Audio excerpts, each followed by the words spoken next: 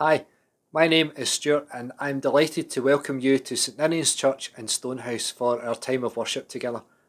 We're glad that you've chosen to join us wherever you are.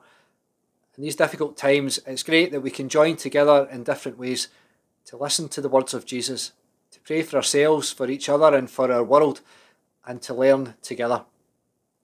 If you find value in our time together, then please let us know by liking, sharing and subscribing. You could even leave a comment if you want. We're working our way through Matthew's story of Jesus, and today we find Jesus in Jerusalem, in the temple. It's Matthew chapter 21, verses 23 to 32. When he entered the temple, the chief priests and the elders of the people came to him as he was teaching and said, "By what authority are you doing these things? And who gave you this authority?" Jesus said to them, "I will ask you one question. If you tell me the answer, then I will also tell you by what authority I do these things. Did the baptism of John come from heaven, or was it of human origin?" And they argued with one another. "If we say from heaven, he will say to us, 'Why then did you not believe him?' If we say of human origin, we're afraid of the crowd, for all regard John as a prophet." So they answered Jesus, "We do not know." And he said to them, "Neither will I tell you by what authority I am doing these things." What do you think? A man had 2 sons. He went to the first and said, "Son, go and work in the vineyard today." He answered, "I will not." But later he changed his mind and went. The father went to the second and said the same. And he answered, "I go, sir." But he did not go. Which of the 2 did the will of his father? They said, "The first." Jesus said to them, "Truly I tell you, the tax collectors and the prostitutes are going into the kingdom of God ahead of you. For John came to you in the way of righteousness, and you did not believe him, but the tax collectors and the prostitutes believed him. And even after you saw it, you did not change your minds and believe him." Things have moved on pretty quickly by the time we join Jesus in Jerusalem. What we call Palm Sunday, where Jesus rides into Jerusalem on a donkey and the crowds cheer and shout, has already happened. But things turn pretty tense almost immediately because Jesus goes to the temple, the very centre of religious life. And the first thing he does when he gets there is literally overturn what's been going on. The temple courtyards have become a marketplace where pilgrims could buy a dove to sacrifice so that they didn't have to bring one with them. The temple also had its own money, so there were money changers, and the traders all took a profit. The temple had become a money maker, taking advantage of pilgrims who were required to go there, required to present an offering, and required to pay temple tax using temple money. Jesus goes on what can only be described as a rampage. He drives out the stallholders and the money changers, and he throws over their tables. Then the blind and the lame came. They came to him in the temple, and he healed them. But when the chief priests and scribes saw the wonderful things he did, and the children crying out in the temple saying, "Hosanna to the Son of David," they were indignant and said to him, "Do you hear what they are saying?" And all of this sets up their next encounter. Jesus had gone back to Bethany for the night, and he comes back to the city, back to the temple the next day where the leaders are waiting for him. Remember how in Matthew's Gospel the location of events is almost always really important. The place that things happen, the place that these things happen, couldn't be more important. The temple has huge significance for the people of Israel. It still does. The Western Wall is all that remains of it, but it's the most holy site for Jews who still go there to pray. The temple was the centre of life.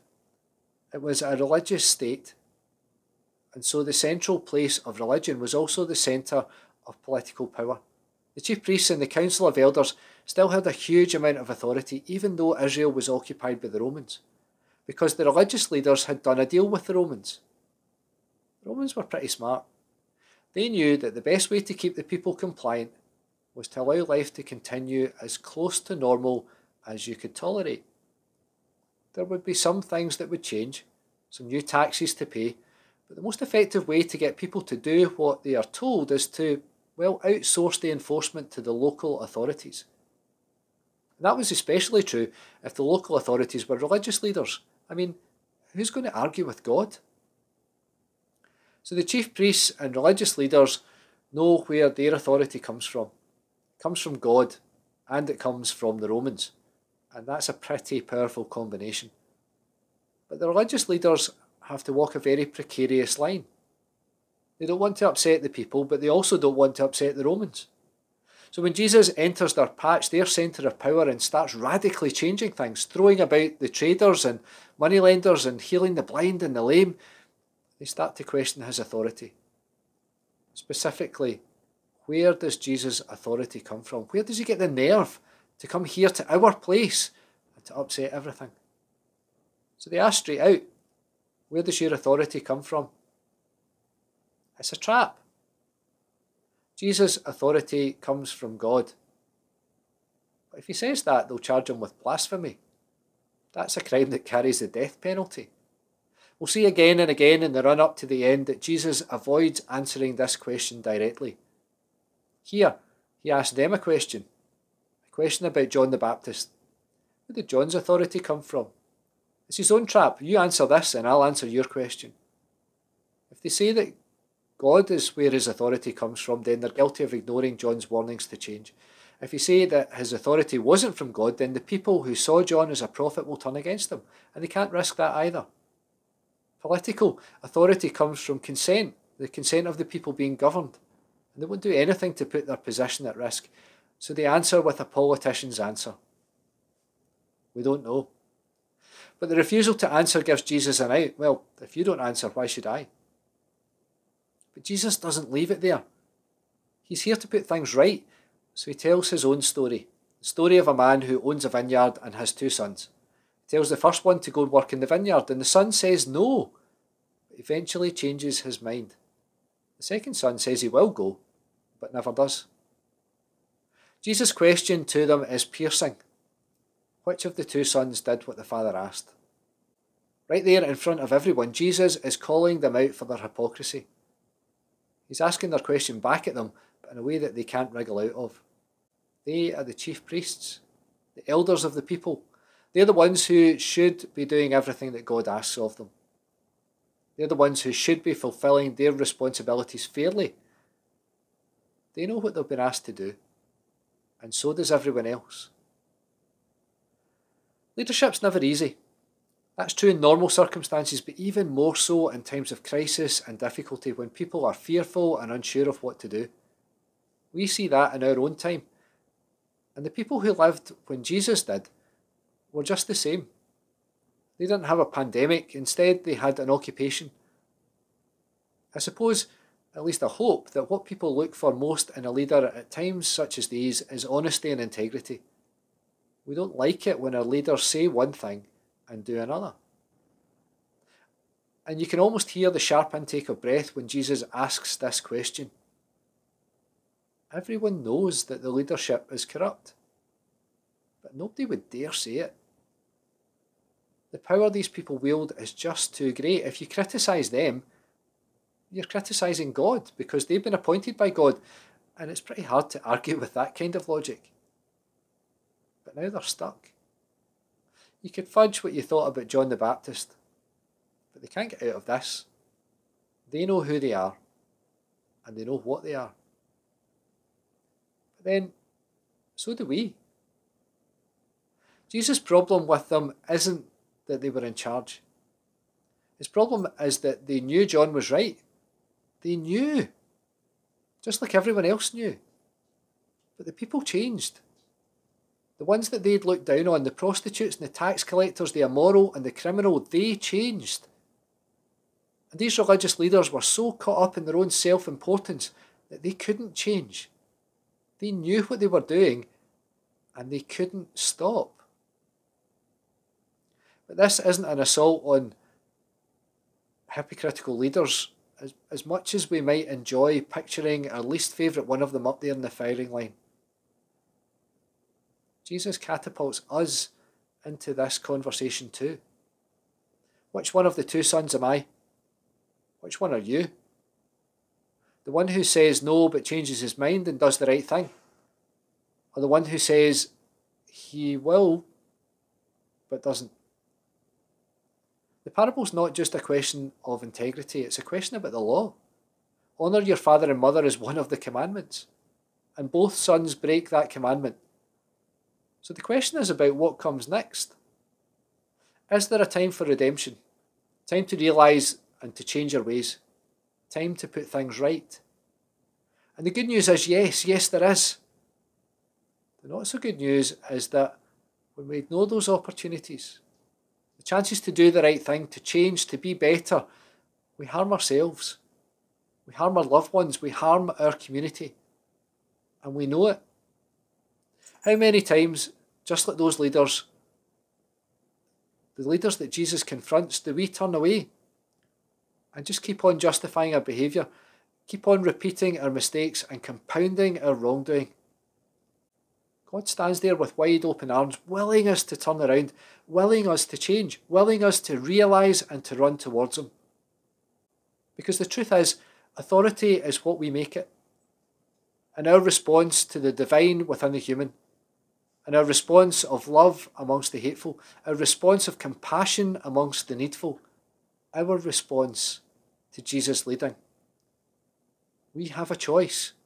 We all have a choice.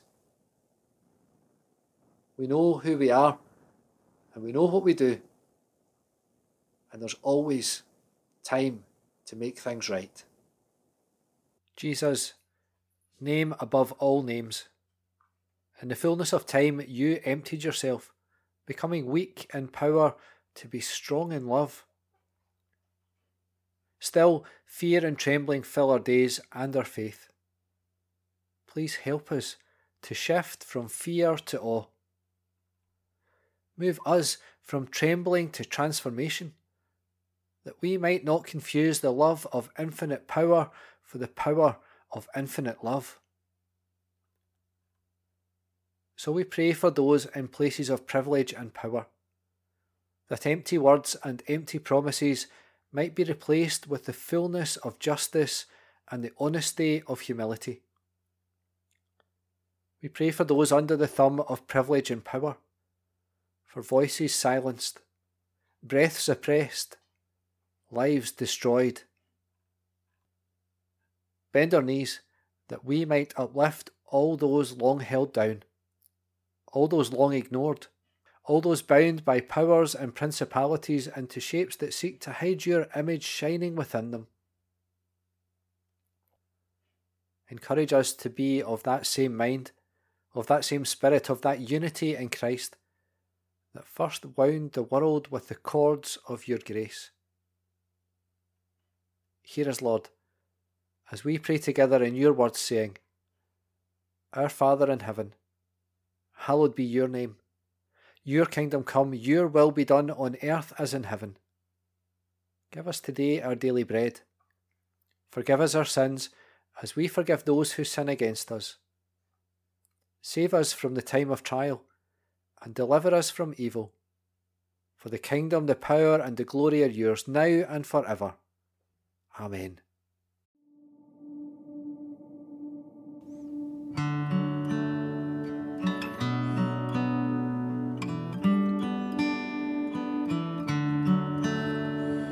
Be thou my vision, O Lord of my heart, not be all else to me, save that thou art. Thou my best thought, by day or by night, waking or sleeping, thy presence my life.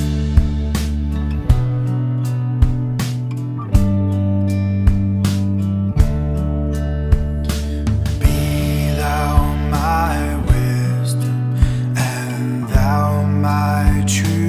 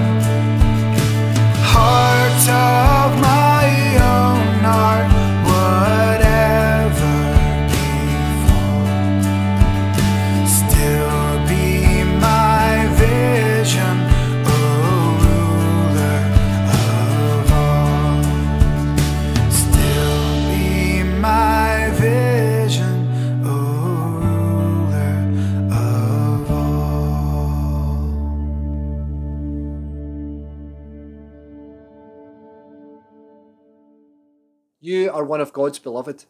As we step out of our time together and into the world we live in, may our words and actions be testimony to God, God who loves us beyond measure.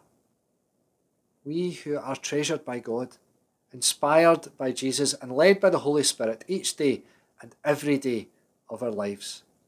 May the Lord bless you. May the Lord keep